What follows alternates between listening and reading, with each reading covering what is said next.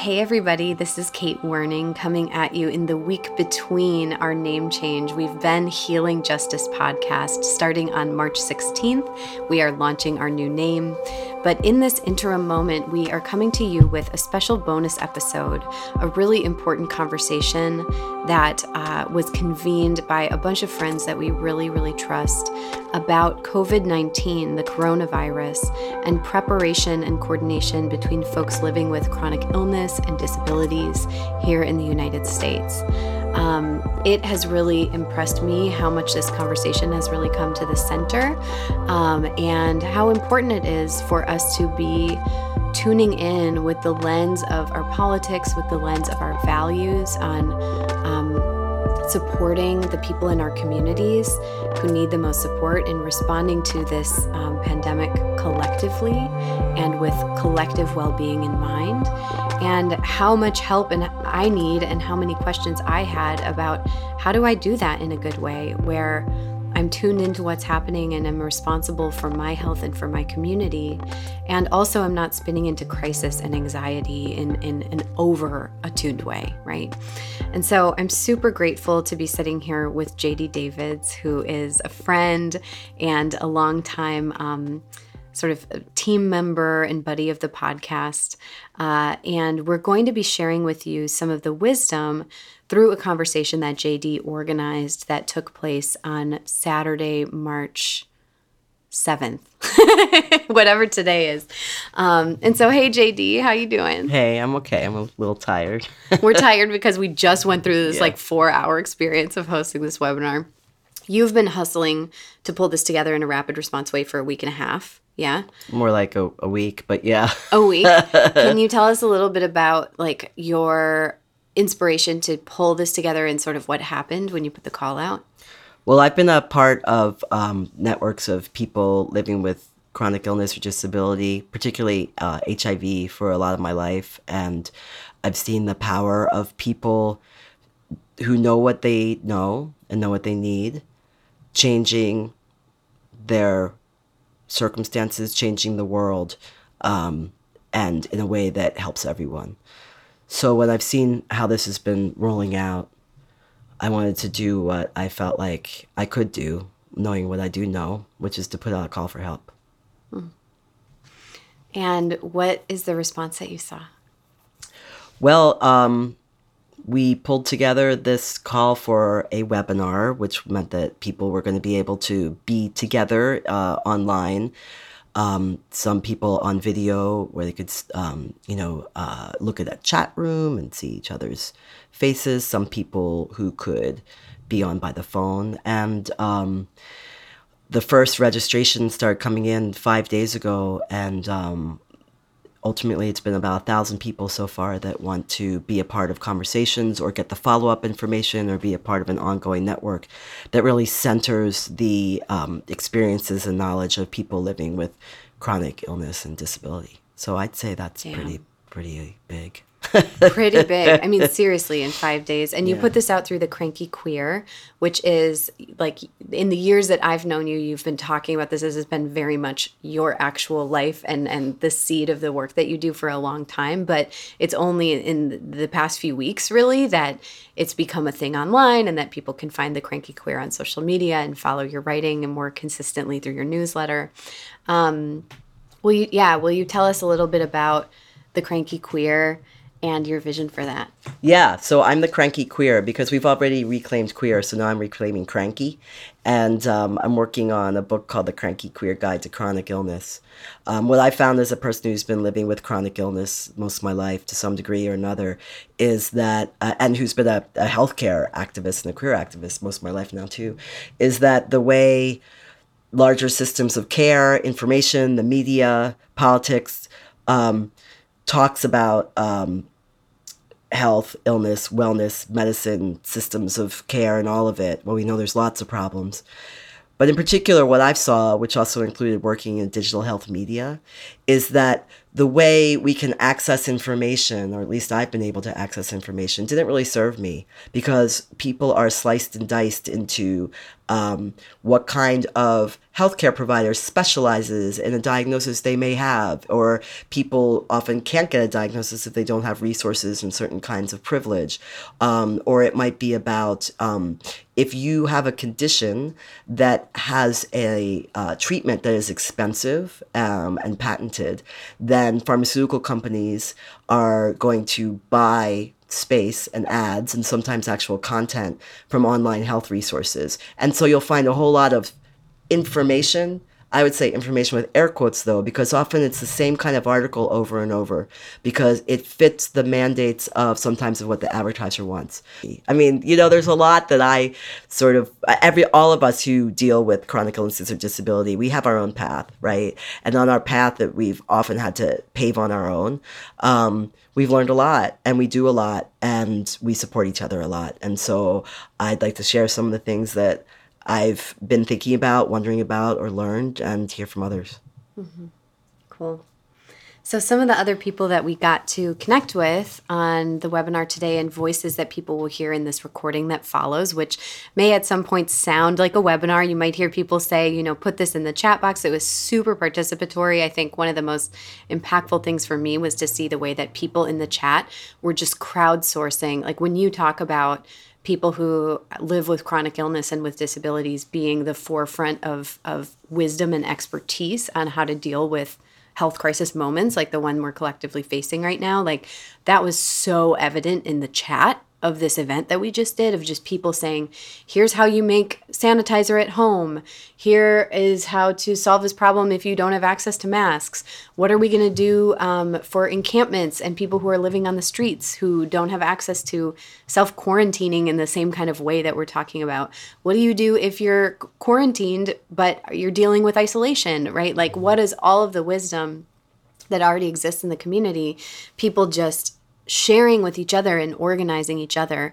How are we going to take care of each other? So in addition to all of that happening in the background, we're going to hear from a couple voices in this recording. Can you tell us who we're hearing from?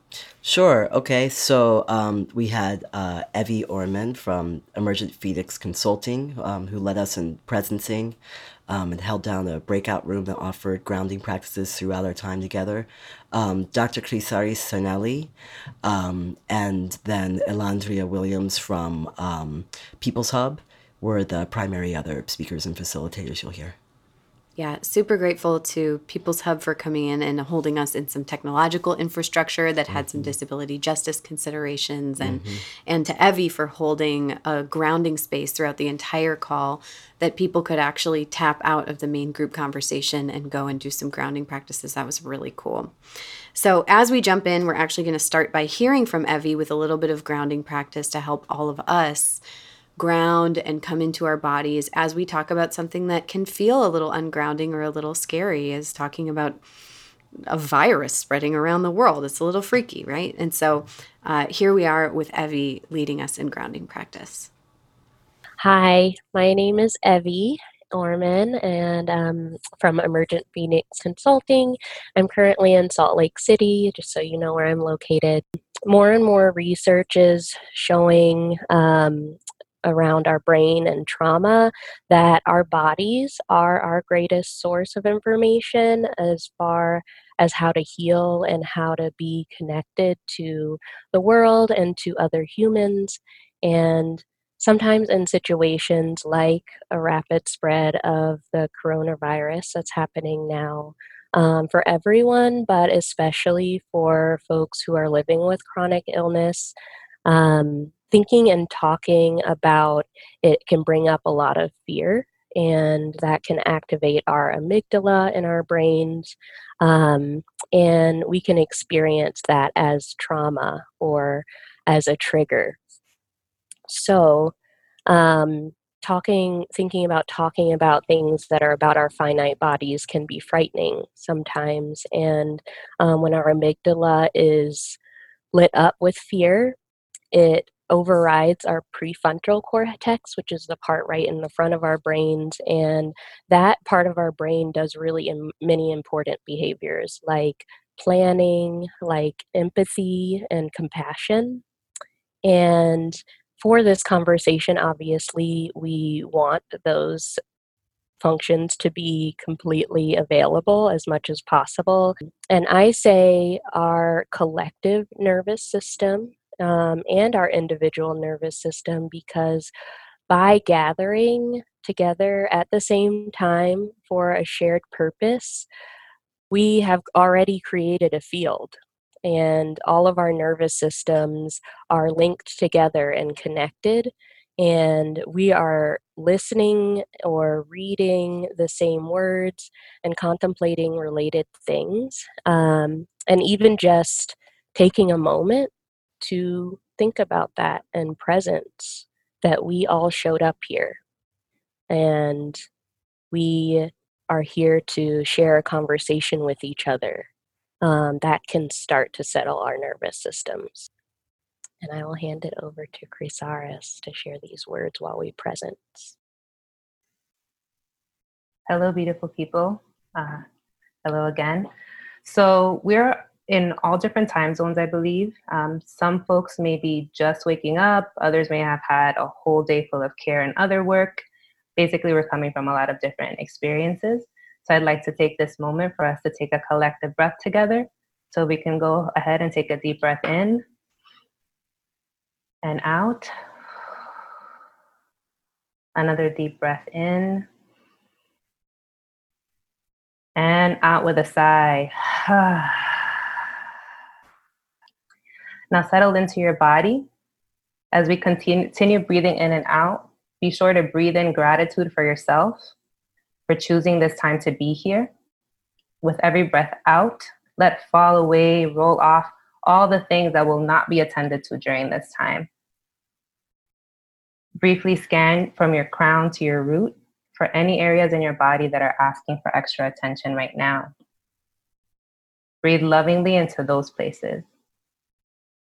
All of you is welcome here. We'd also like to take this time to acknowledge those who have passed as a result of coronavirus, both directly and indirectly.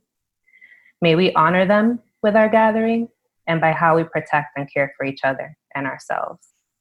Your grief is also welcome here. Please take another deep breath in gratitude for your body, mind, spirit, and all they do. And out, loving energy to all the people who may be in the room with you, on your street, who live in your town, city, state, landmass, to all the people on the planet right now, to all the people who have been and all the people who will be. May we feel our loving breath connect us. In one more time, and out. Thank you. Hi, everyone. Thank you for taking some time to sit with yourself with where you are right now, and to everyone who's brought us this far in our time together today. My name's JD Davids, and I'm just going to share for a few minutes my thoughts on how we know what we know and we know what we need. Right now is a very big part of my ritual year because it's Purim, which is a Jewish holiday that's carnivalian and about the world turning upside down and being topsy-turvy. There's always something, being topsy-turvy. And what's been interesting being at Purim, in a Purim ritual space as a queer living with chronic illnesses, is that when the world turns upside down, maybe when it's recognized that those who know what we know and know what we need get listened to or get seen. And so last night I dreamed about two of my HIV activist ancestors. So I'd like to say hello to John Paul Hammond and Kiyoshi Kuramiya and talk about the knowledge that they brought into my life very quickly. John Paul bringing the knowledge of what we now I think would call, or the practice of what we now call pleasure activism, with the really loud whooping call at dance parties. And Kiyoshi Kuramiya by understanding that we work wherever we are, we work in the ways that we work, and that we always can bring whatever we bring to work together on what we need.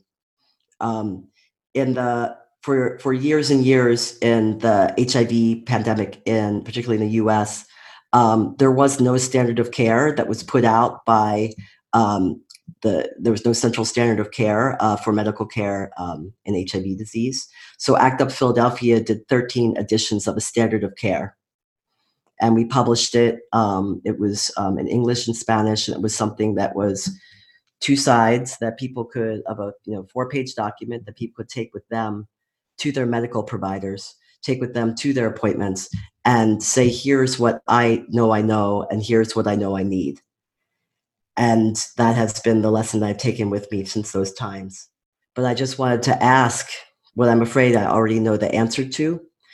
How many articles, how many mainstream news stories, how many TV reports have any of us seen in the last couple of weeks, or the last month, that have asked or talked to, featured or quoted the real experts in what they're talking about right now? How many have talked to people who live in their beds about how to live in a bed? How many reports have talked to people who live at home about how to thrive living at home?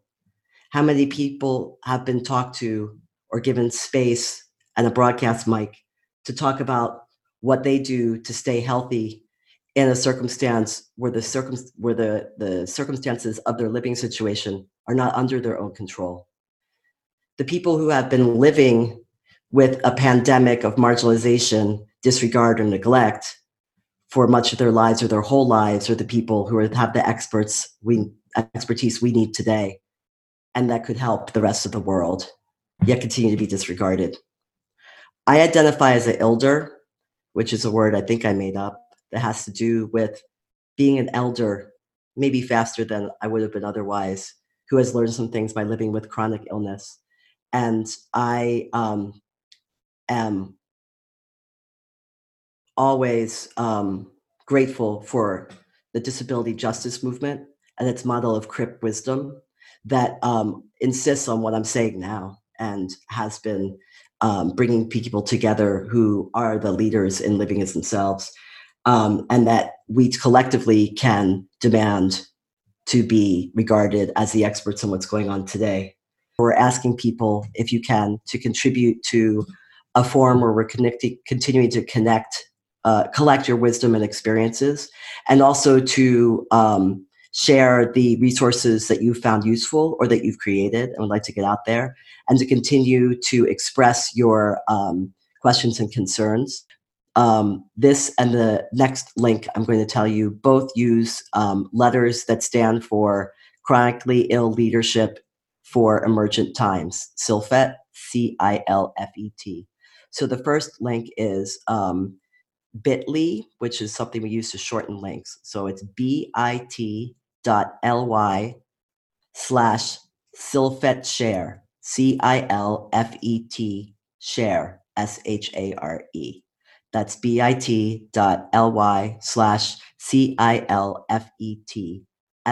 SHARE. We also, for those who have funds that you could contribute or know those who could, please consider making a contribution we have a GoFundMe up, and that's available if you go to bit.ly, bit.ly/CILFET funds, FUNDS. That's bit.ly/CILFET FUNDS.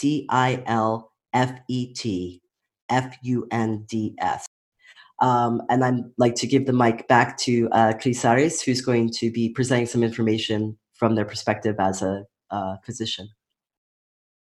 Hey, everyone.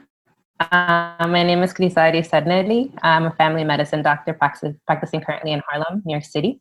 I wanted to state that I come to you not as an expert on coronavirus. For example, I'm not on any specific public health panels or committees. I come to you as a healthcare provider and a healer who has reviewed the information that we currently know about the coronavirus, as I've obtained it from weekly health provider calls with the New York City Department of Health, conversations with other physicians, including infectious disease doctors. And I've also gained knowledge from my experiences caring for folks in my practice, and also some of what's been circulated in the interwebs. So it's important that there's a lot that we don't know about the virus, but also that what we already know helps us to care for this illness. For example, we have information about similar viruses to coronavirus, so we can use that information to help us guide this time.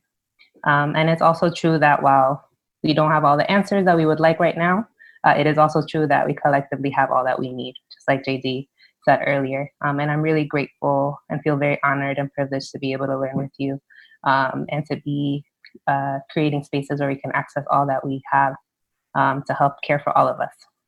So for our time together, there's a lot that we could talk about, but what I'll focus on today, and there's more information in a sheet that you'll be provided, but I'm going to focus on the healthcare precautions that you can take, also discuss how we can care for each other depending on what symptoms we're having, and then also discuss when to seek care and how to go about doing that. Okay, so for ways to stay as healthy as possible. So right now, there's no cure for the coronavirus, and we also don't know if folks who have gotten it before can get reinfected once they've recovered from it. And although this is likely true because if it behaves as viruses like it before, then people won't be reinfected. We need to make sure that we stay as healthy as possible to prevent infection. And so some of the things that we can do, you mentioned in terms of your caring already in the chat. So pay extra attention during this time to your wellness practices. So meditation, grounding, mindfulness, stress meditation, mediating practices, also eating as healthily as you can, movement, massage as you can as well, plant allies as we discussed earlier, vitamins as well. We know that elderberry, garlic, echinacea, vitamin D, C, zinc, and omega-3 have been linked to helping improve immune function. So these are good things to take while you're not sick. You can also take them when you are, but these are things that can help boost up the immune system. We can also practice compassion, kindness, and care with yourself and with other people. We know that this decreases stress and improves our immune response. I know that for us, we've seen during this time a lot of things on the internet and around. I know that in the New York City subways, we've seen it as well, of people expressing racism and xenophobia. We don't need to have that going on. So it's very, very important that we be kind and caring to each other. And I think during this moment, I'd like to share about the interconnectedness that we know that we have with each other, and the interdependence that we're looking to create. I saw a patient just on Thursday who worked for a Chinese warehouse and is now out of work because people aren't seeking business from that particular warehouse. And so because of that, he's also now less mobile, more sedentary, and as a result of that has increased his blood pressure, which is something that he needs to be, that we need to make sure that we care for. And so it's way up, obviously stress about not having a job. And also we know that for him, when he's not moving very much, his blood pressure increases. So I know that the effects of coronavirus go past anybody having the illness or trying to prevent it. It's all of us are connected in that way. We also want to make sure that you get to know your neighbors and organizations in your community that can help you. And now the next thing is to talk about preventing the spread of the coronavirus. So everyone's heard it, wash your hands. There's so many different ways. We want to make sure that it's done often and properly with soap and water is really the best way to do that when that's accessible. There's also hand sanitizer that you can use. There's a craze I've seen also on the interwebs about them being out, which is very serious, and also for people to make their own hand sanitizer. And so there's a link in the document that you have that will tell you about how to make one. And there's also an article about what you might not want to make one because it may not be effective. So it's just important to follow the directions as best as possible. And also, if your hands are soiled visibly, you should use soap and water. Also, you want to be able to cover your cough and your sneezes. So not with your hand, but with a tissue that you can discard, or you can cough into your elbow to help you with that. And if you are sick with a cough, fever, or other cold-like symptoms, stay home if you're able. We understand that not everyone can stay home from work, that there are jobs that don't have sick days, that there's fear of loss of income. So, but for those who have that accessible or can create care networks around that, calling your work and letting them know what's going on, they can hopefully during this time be more lenient about letting you stay home. You also want to clean and disinfect the surfaces that you're around often. So there's cleaning and disinfecting are different things. Cleaning is wiping with soap and water, and that takes away the germs from the area, but doesn't kill the germs. So you want to disinfect also, and you can do that there's a lot of cleaning wipes, but those also might be running out with folks going out to buy them en masse. But you can also use bleach and diluted bleach or 70% alcohol or more. And there's also a link there about how to make that and how to properly disinfect. And I'll discuss more later when we talk about caring for folks that are sick. But it's important that if there's a person that's in a room that's on their own and is ill, you don't have to disinfect that often so that you decrease the exposure to the virus. Also, avoiding handshakes is something to do. Find new and old ways of greeting people, so you can pound and fist bump. That's okay. Elbows. My aunt stopped me the other day, and she gave me her foot. So if that's accessible, lower extremities to do that, and saying hello is a way to greet. And also just wanted to mention that this is not spread by food, so that's not something to worry about. Who is at higher risk? This is preparing for dealing with this virus and people with chronic illness, and people with chronic illness, severe chronic illness, are at higher risk. I wanted to alert you that as of now, there's no evidence that children are at higher risk. The majority of folks who have been affected, and in the greatest numbers, have been in China, and it's very largely adult. We don't have any specific information right now for pregnant people, but we do know that pregnant people experience changes in their immune system that would make them more susceptible to all sorts of viral and respiratory infections like COVID. We also know for sure that elderly folks and people with severe chronic illness of the heart, lung, and kidney, and those who are immunosuppressed, are also twice as likely to get serious illness. We know that the majority of people who have been proven to have COVID have had mild cases, mild to moderate cases, and those who have been severe have been folks who live with chronic illness. Specifically for folks with diabetes, I know that there are some here. What makes folks that are living with diabetes and maybe no other illnesses more susceptible to getting a severe case of it is if you are constantly hyperglycemic. So if your blood sugar is usually above 200, or your A1C, if you know that, is usually higher than 7. But if you're usually well controlled, so you have your A1C is usually 7 or below, or you have your sugars are usually 140, then you likely to have the same response as folks who are not living with diabetes. I want us to take a deep breath with that. Or maybe I just needed to take a breath. We're gonna go now to the caring for ourselves and each other.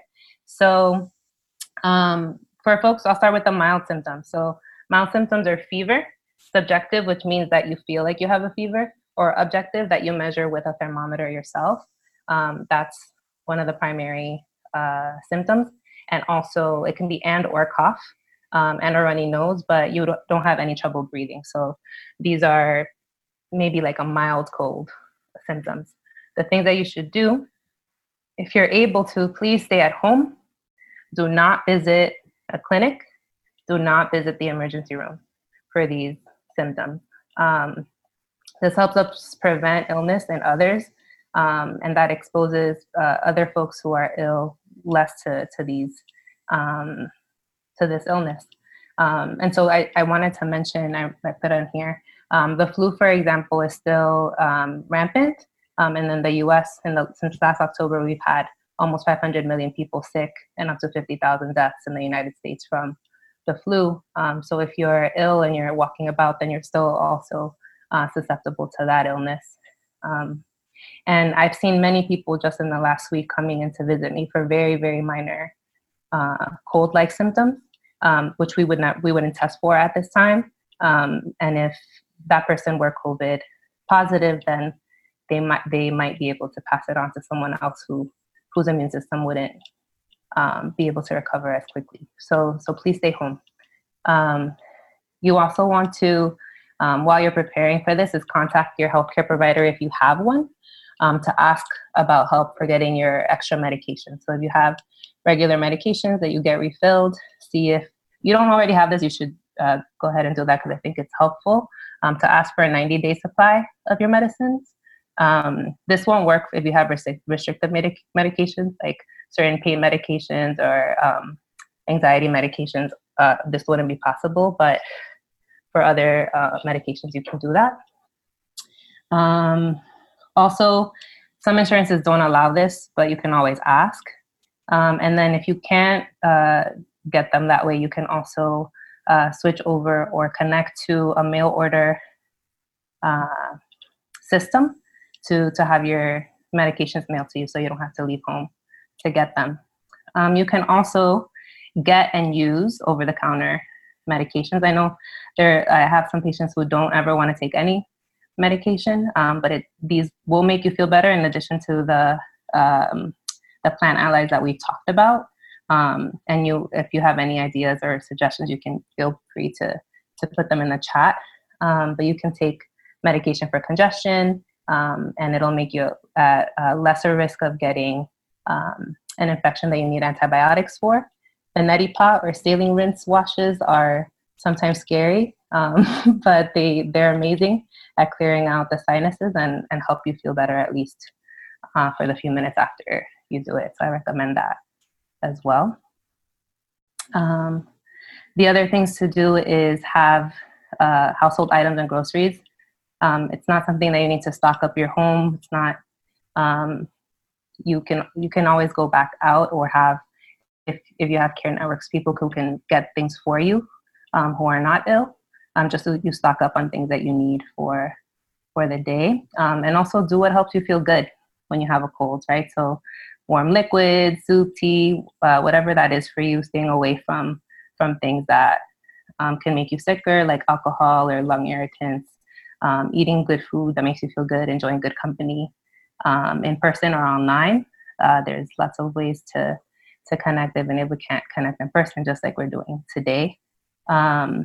Also, it's really important to ensure that folks know that you're sick. So if you are a person who has a caregiver or multiple caregivers, they'll know that you're sick, but maybe also having a larger extended group of caregivers in case those caregivers get sick. So you can have a plan for that. And also maybe a list of emergency contacts. And if there are folks who don't have anyone at this time, you can find a list of healthcare settings or clinics that have folks that you can talk to, who may have social workers that you can connect to, who will then also tell you about organizations and things like that might be able to help you or visit you in your home as well. There, you can talk, if you have a regular doctor, they can always have someone come to your home instead of having you come to to whatever site of care you normally get. This is the longest version is still the mild symptoms, but moderate symptoms are pretty similar. You want to wear a mask if you're sick. And if you go outside, you want to make sure that you're not infecting other folks. So, and you want to do that until you no longer have a cough or fever symptoms, okay? And you want to not reuse the masks because they're already contaminated once you use them, and then you're more likely to infect other people. And so the people who are well should not use them. I just wanted to show you here. This is a N95 respirator, and some folks are buying these things, and then other folks are not able to access them. For this, you have to be fitted for that to make sure that it fits actually in your face correctly, and that you're not getting air out or things in. And it's a few minute process. So you want to make sure you're not buying these and then using them incorrectly. In the moderate symptoms, the thing to remember is that you just feel worse. But if you have any questions, please feel free to call your healthcare providers if you have them, or any ones that are around, to check in with them about your symptoms to see if you need to come to the clinic or to the hospital or to wherever they need to have you be there. And also, once you're there, they'll let you know whether or not you need to be tested for COVID, and they'll call the Department of Health to figure out what the next steps are. And that's different for each person. So, and right now there's no commercial testing planning. There's commercial testing planning and process, but the places where you can get tested are just large healthcare facilities and regular clinics. So now for severe symptoms, this is the most important. Severe symptoms is the main one is trouble breathing, right? So if you feel new tightness or heaviness in your chest, you have bluish lips. In children, if their ribs are collapsing or turning blue, or they're breathing by flaring their nostrils, those are signs that there's respiratory distress. That's a sign to call 911. Also, if there's new confusion or lethargy, or you're not able to wake someone up, so if they're kind of sleeping and you go like this and they just for a moment stay awake and go back, that's a reason. Or any quickly changing symptoms. So any sudden change in ability to breathe or mental status, you call 911 so that they can be transferred to the hospital as soon as possible. And you want to tell them on that call that the symptoms that you have and that you're concerned for COVID, okay? So they can come appropriately to you. And then prior to visiting any healthcare facility, it's good to practice calling them ahead of time with your concerns so that they can be ready for you when you arrive. I know that that's hard sometimes to get through, but it's important if you're not having severe symptoms. And once you're hospitalized, you can keep in touch with folks, tell folks what's going on. And I know that we're short on time, but I just wanted to acknowledge that the healthcare system sucks and that there's so many reasons not to trust it and not to trust healthcare providers. And I think it's really important that when you're this sick that you still go and get care, because there is life-saving equipment and care for those times. And also when you go to visit your clinic, that you tell the providers how to care for you. Most people are heart-centered, and they're also tired and drained and overwhelmed. And if you just tell them, hey, this is how I need you to treat me, people usually stop, slow down, and are able to care for you in the way that you need. That's all from me. So that was a lot. So right now I'd love for you to go ahead and breathe into your body again, and ground yourself and hold all the things I've said, and think about what's come up for you during this time. And what are specific things that you want to do to treat your symptoms, ways to care for your mind, body, and spirit during these times. So my name is Landry Williams, and I'm currently right now the executive director of People's Hub. And thank you, JD, for reaching out for support around the tech, and then it snowballed into where we are now. But as someone who so I have a serious respiratory illness. This is someone with a respiratory illness and autoimmune things and all of the things in the universe. And I've had a chronic illness my entire life. For me, and as someone who's an organizer in the world, right? And this movement work, it's been really important for me to think about what this means in our movement culture, and social justice culture, right? Not just in our families, in our communities, but how do we actually, in our social justice movement, practice what we say we want to preach, right? How do we actually care for each other in radical ways that most of us don't actually get? And so I'll just say, as somebody with respiratory issues, hand sanitizer is like my death knell. So like I spent so I just want to acknowledge, right, that the things that people see that are wonderful, I've been ran out of convention centers, I've been ran out of planes, I've been ran out of everything. Like people scented lotions and soaps and hand sanitizers. And so the very things that people say that we're supposed to actually use, for some of us, are the very things that destroy us. And so I just wanted to name it because I think it's one of the things we don't actually talk about a lot. And so Christar's already talked about, right, like not buying into the racism and oppression and the ableism. But for so many of our folks, it's just unconscious, right? So what it means to me to move my walker in and out of places, people don't even get that, right? So what it means and where we're at right now in terms of like what sickness means, right? So when everyone's like, oh God, I have a cold, those of us who were always in that shape, it gets even more exacerbated, right? And so when you are having challenges in your life, if you actually are chronically ill or disabled, what have the traditional movement and social justice responses been to you? So here's an example. So I have a friend who had a break and needed time. Instead of people like saying, oh, let's slow down, let's have a break moment. Instead, they were like, somebody deal with her. And like, we're going to keep moving with our day. Or, oh, you had a seizure. What we're going to do is you're still going to write the grant report for me as you keep having seizures, because the grant report is more important than you going home. Or you are actually not committed to the work because you need to take a break and stay in the bed. And so that's the traditional responses I've seen over my like 25 years in the movement. And so the question is, what would a different response be, right? How do we actually have more liberated spaces and that are filled with mutual care, and not just ones we have to do for each other, but ones that other people do for us? And so I'm just going to share some things that we have done at People's Hub. And so one thing is that we've really put care at the center of everything, right? So even before impact, because if care is not at the center, then you can't actually have the impact you want in the world. And so that literally means taking like weeks off, not going, this is vacation time, but time to like be, right? Saying, okay, how do we hold each other's needs? How do we not have meetings that last for longer than an hour and a half? I have to actually take like voice breaks.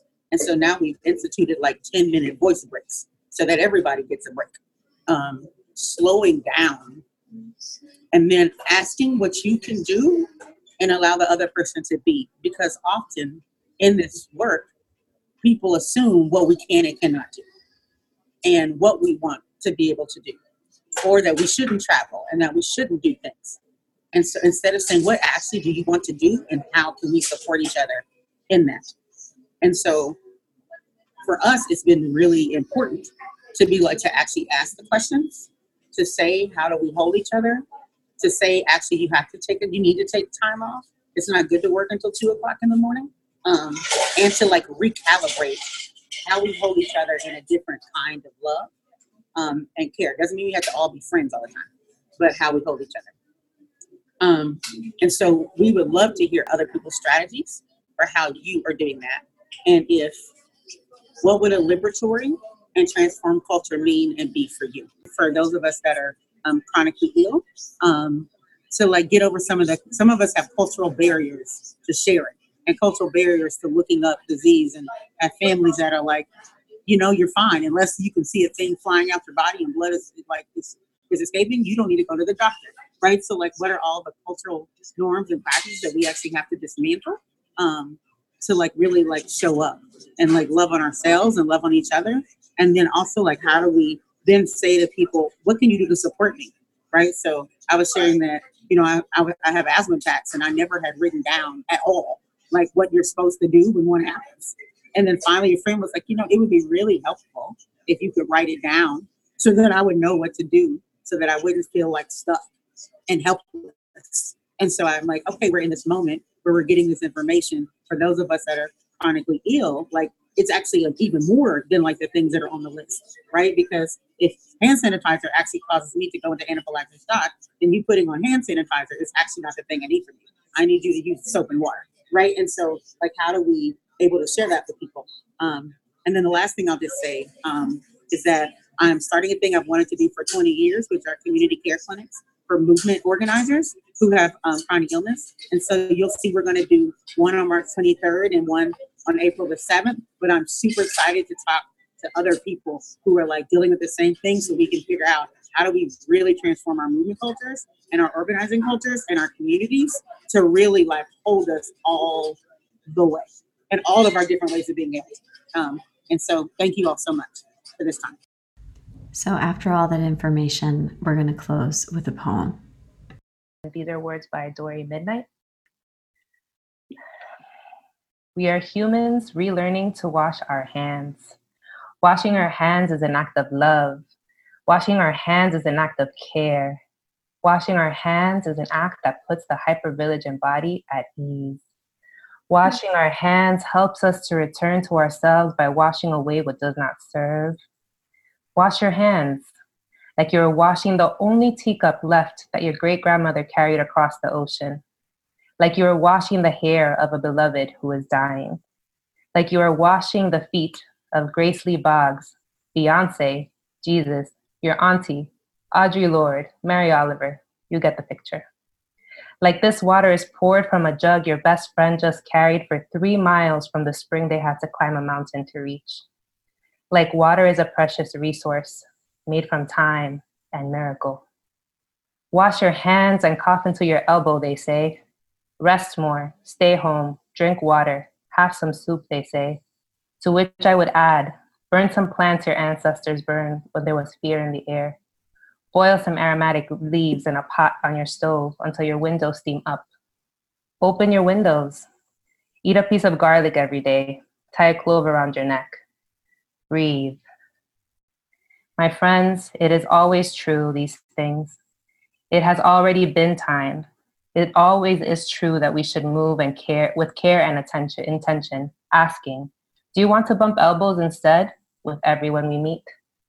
It is always true that people are living with one lung, with immune systems that don't work so well, or perhaps work too hard, fighting against themselves. It is already true that people are hoarding things that the most vulnerable need. It is already time that we might want to fly on airplanes less and not go to work when we are sick.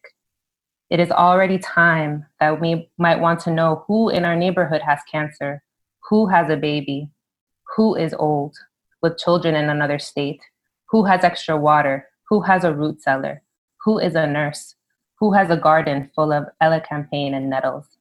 It is already time that temporarily non-disabled people think about people living with chronic illness and disabled folks, that young people think about old people. It is already time to stop using synthetic fragrances, to not smell like bodies, to pretend like we are not dying. It is already time to remember that those scents make so many of us sick. It is already time to not take it personally when someone doesn't want to hug you. It is already time to slow down and feel how scared we are. We are already afraid. We are already living in time of fires. When fear arises, and it will, let it wash over your whole body instead of staying curled up tight in your shoulders. If your heart tightens, contract and expand. Science says compassion strengthens the immune system. We already know that, but capitalism gives us amnesia and tricks us into thinking it's the thing that protects us. But it's the way we hold the thing, the way we do the thing. Those of us who have forgotten amuletic traditions, we turn to hoarding hand sanitizer and masks. We find someone to blame. We think it will help. Want to blame something? Blame capitalism. blame patriarchy, blame white supremacy. It is already time to remember to hang garlic on our doors, to dip our handkerchiefs in thyme tea, to rub salt on our feet, to pray the rosary, kiss the mezuzah, cleanse with an egg. In the middle of the night, when you wake up with terror in your belly, it is time to think about stardust and geological time, redwoods and dance parties and mushrooms remediating toxic soil. It is time to care for one another, to pray over water, to wash away fear every time we wash our hands. Thank you. You just heard the recording from the COVID-19 coronavirus conversation about preparedness for people living with chronic illness in the United States. An enormous thank you to my friend JD, the Cranky Queer, for initiating this, putting in an obscene amount of labor over the last week, and bringing people together to have this conversation. Thanks. I'm personally always really fond of obscenity, but it took a lot of people to do it. I just put out the call and helped anchor some things. Thank you to you and for the Healing Justice podcast, not just for this, but your role in the webinar tech and stuff. And I'd like to thank a lot of the people who were involved, like Celia Lario, Daisy Becerra, Jay Berlin, Soli Carmona, Kelly McGowan, Evie Orman, Dr. Crisaris Sarnelli, Jenny Smith Camejo, Kate Sorensen, Emily Zarsky, Elandria Williams of People's Hub, and everyone at People's Hub for what you're building and how you helped with this. Also, a lot of this came through folks I met and networks I entered through the Emergent Strategies Institute. So shout out to Emergent Strategies and Adrienne Marie Brown. And also word got out and help came in through the great Radical Communicators Network, RadComs. And I'm really anchored in my purpose through the Turtle Tank School for Radical Purpose. So I want to thank that. And then we had some organizations that also co-sponsored AIDS United, BEAM, which is the Black Emotional and Mental Health Collective, the Counter Narrative Project, Health Justice Commons, Emmy Action, the Positive Women's Network of the United States, and the Reunion Project. So thanks to everybody. Yes. And shout out to JD mentioned Turtle Tank. They did an incredible episode about desire here on the podcast. You can go back in our catalog and find the Turtle Tank episode. You can also find episode 28 with Dory Midnight, whose writing we heard Dr. Crisaris reading at the beginning of that webinar, who wrote that beautiful poem. Check out Dory Midnight's work in episode 28. There are a lot of resources that we're sharing with you. We have articles from a lot of trusted folks, including Susan Raffo, who was on episode 8 of this podcast, including Dr. Diana Quinn out of Michigan, and including the slides and a ton of resources that were compiled during and for this webinar. And so folks can check out that whole resource library about confronting COVID-19 coronavirus in community with our justice values, fighting xenophobia, and also keeping the most vulnerable and immunocompromised members of our community safe and well. And so you can find all of those resources in the show notes. I'm really excited that y'all finally got to meet JD in this really more audio way. You have been secretly behind the scenes here on our team for years now. Yeah, I have been. Yeah, when I heard you put out the call for help and you were always talking about, I'm in my collective house in Ditmas Park. I'm like, I live near Ditmas Park. And I was like, I'll help. So it's been really great and good to work with you in person. And to be honest, as a person living with chronic illness and some disability, getting to work in person with people isn't as much a part of my life as it used to be. So that's been a great opportunity for me. And I appreciate your attentiveness to access and finding out different ways for people to help. Thank you. Yeah, JD, y'all was involved right at the beginning when we were doing our initial research on how to do a decentralized volunteer transcription for the podcast. And that effort has really grown over the past couple of years. In that vein, you can find the transcript of this conversation in the show notes as well, to share with folks who would have more ease of access through the written word. And JD, how can people stay in touch with the Cranky Queer? Just go to The Cranky Queer or The Cranky Queer Guide to Chronic Illness online. You'll find me. Awesome. So for the rest of you, our website is undergoing its transition this week. You can still head to healingjustice.org to sign up for our email list so that when our name changes on March 16th, you will still be able to find us. You'll know what to look up to find us. So join our email list at healingjustice.org. A big thank you to Zach Meyer at the Cole Room for mixing and mastering this rapid response turnaround episode. And we hope that some of the information here can support you and the people you love in this wild time. So sending you a lot of love and care and robust desire for the mutual aid networks that we all deserve. We are the ones who are going to take care of each other. So hear you soon.